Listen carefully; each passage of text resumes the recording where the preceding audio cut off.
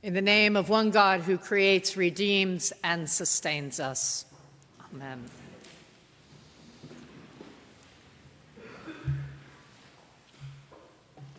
Disclaimer before I begin. For the old-time St. Cross people who know I love Moses more than anything, this is the first time when I have preached this lectionary that I actually went to Moses. So I just would like to set the record straight before you assume here she goes again. I do love Moses. Moses, he was born in this completely lowly life, Israelites who had nothing, who were slaves, and his life is spared by Pharaoh's daughter, who finds him and raises him in the opulence of the palace as her own. But Moses then has to flee as he is defended an Israelite being flogged by an Egyptian, and he kills the Egyptian in defense of his Israelite brother. And now we find Moses out in the wilderness, married and tending the flocks of his father-in-law, Jethro. While Moses is just going about his daily life, he sees this bush of flame, and it's not just that it was a flame, it was not being consumed by the flame. And Moses sees this, and he says, I need to step aside to see what this is.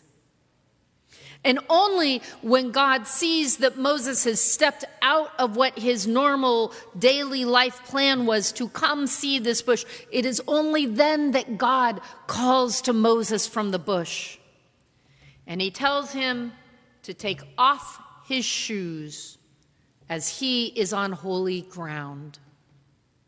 God tells Moses that Moses, is being called to lead the Israelites out of the slavery of Egypt and to this promised land of milk and honey that does happen to be populated by other people, but God will take care of that.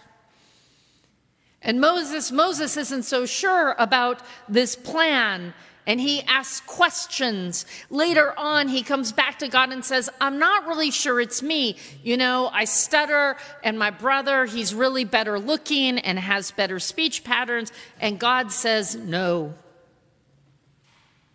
But I understand Moses' questioning, because leading God's people is a bit of a daunting responsibility. And it's not exactly what Moses had in his career plans. I'm going to now go leave my family and fight Pharaoh and free the Israelites. Sure. And as I said, when we look closely at the text, Moses could have kept walking. He could have seen a bush on fire and said, not my thing to deal with. I have sheep to look after. But Moses followed his instincts. Moses engages.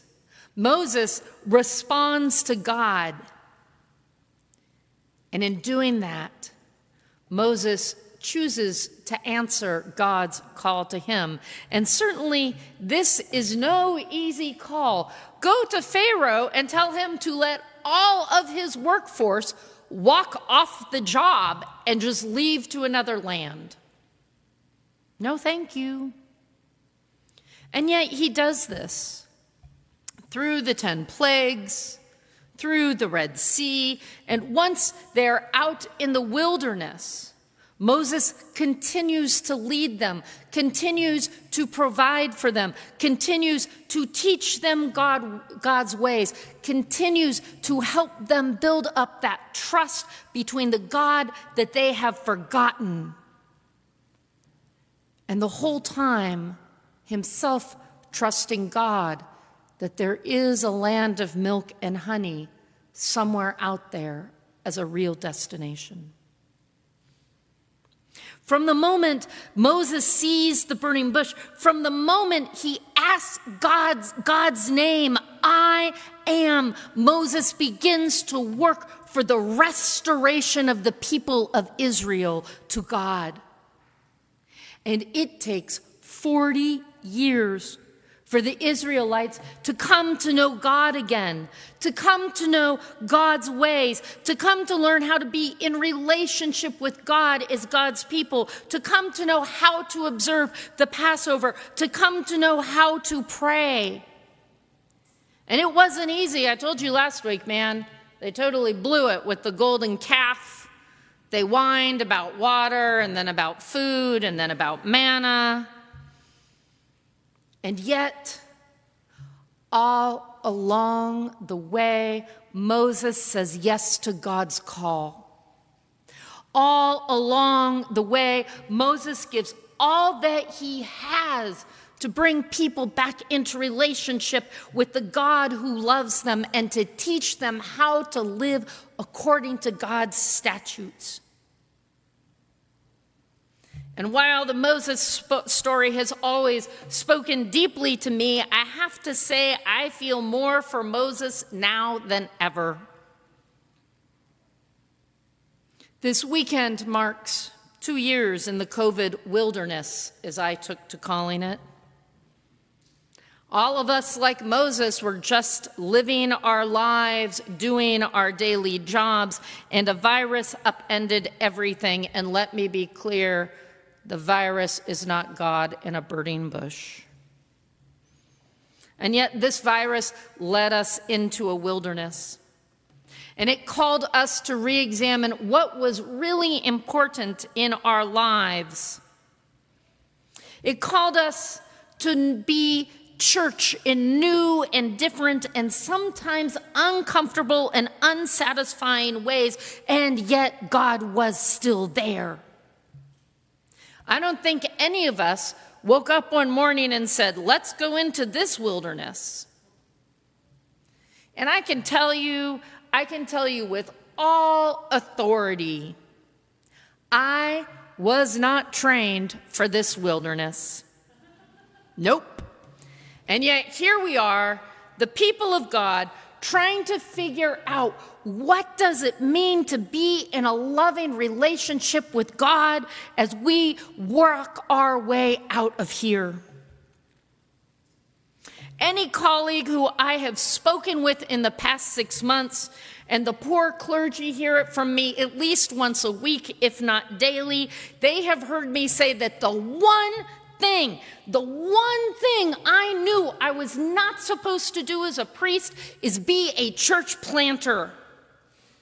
Not my call. Do you know what a church planter is? They take a small group from this church and then they go set up shop somewhere nearby and then they start a whole new church. So Christ Church started St. Cross with a small group of people, and we grew to St. Cross. And then St. Cross picked up and sent a group of people to El Segundo, and we grew St. Michael's El Segundo. Christ Church also started St. Francis. That's a church plant. Not my job. I tell you with complete transparency, I was never called to such work. I'm called to work with great established churches. I'm to take them to their next level. I'm to work with them on securing their endowments and making sure they have vibrant youth programs and we have excellent outreach. I'm about leveling up from one stage to the next. That's my wheelhouse. Plan giving coming your way soon. But the truth is, that world that I thought I was formed for does not exist anymore. We are in a wilderness of what it means to be church in this place, in this time, as we come out of COVID. And I can tell you, there are no easy answers. And there are no quick fixes. And I'm here to tell you that we don't just get to choose the work that is required of us, as we are called to be servants of God. Just like you, my shoes are off. I am vulnerable as Moses standing in the desert. And I am stepping into a world outside these four doors that doesn't understand that relationship with God should be our first priority. And like Moses, God is calling me and each of us to respond to God, to engage with God. Each of us, each and every one of us, is called to be restorers of the divine relationship between God and the children of God. Such restoration must be rooted in our own renewed relationship. Moses turned aside to see a burning bush, and in it found God. And for us, where we are today, maybe it's not the burning bush, maybe it's the metaphor that Jesus gave us today in the gospel reading of the figless fig tree. Maybe it's more helpful to ponder the church writ large, and our church community here as the fig tree. We aren't bearing the fruit we once were. We've had to lie fallow in many ways these past 2 years. And now we are called to dig and to tend and to care for and to nourish that tree, because God has need of the fruit that comes from that tree. We hear in Jesus' parable that God inspires those who tend to the tree. We hear that the barren fig tree isn't cast aside, because God knows that time and hard labor are needed, but also the willingness to use stinky manure, the compost of life, to get our dirt under our fingernails in order for the fig tree to regain its place in the garden.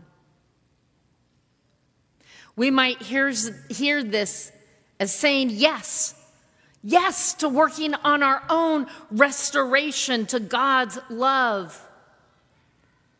We, as a community, have to believe that we are here at St. Cross, and that St. Cross and what we have to offer, God's love, is vital to the health and the life of those outside of these four walls, those who are crying for help, for connection, for care. And what we have here is now just like responding to the call that Moses did, the call of the Israelites crying out for God to save them. God needs our church to be at the ready. And perhaps we'd rather ignore the burning bush. Perhaps we want to keep walking forward and not turn aside. Perhaps we want to ignore the fallow tree. Perhaps we want to ignore God's call. It would be easier to step aside, easier to say no thank you, easier to say I have something else more important to do. And yet, what is more important than restoring your relationship to God?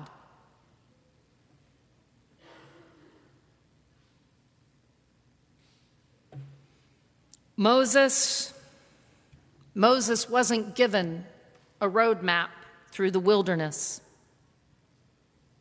And I think that we can use that as an easy excuse. And we need to remember Moses didn't have a roadmap every time we think about saying, we don't know how to do this, so we shouldn't do it.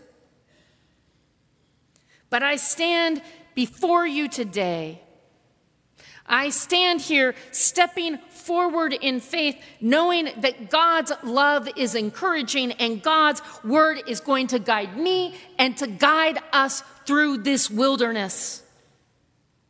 We may not know how to do this right now, but God is here to show us. And so I invite you to find that same courage, and I invite you to find that same conviction in our call to restore. While we may be on new and unfamiliar ground for St. Cross, for the church, make no mistake. Take off your shoes, for we are standing on holy ground. Turn aside from your unknowing, your uncertainty, and pray. Pray daily for our work. God is speaking. God wants us to be fruitful. We need only to have fullness of heart to do the work that God is calling us to do. And so when you are asked, say yes. When you are doubtful, stop and pray. And when you see a St. Cross leader acting, follow. We are gardeners, and it is our work to tend to God's church, to care for and to nourish one another with God's word and God's love, to walk through the wilderness towards restoration, to know that the fruit of our labor, the fruit of our gardening will provide nourishment for generations of God's children to come. We stand on holy ground, and we cultivate it for those who are hungry beyond their imagining for the fruits that God's tree and our labor will yield. Amen.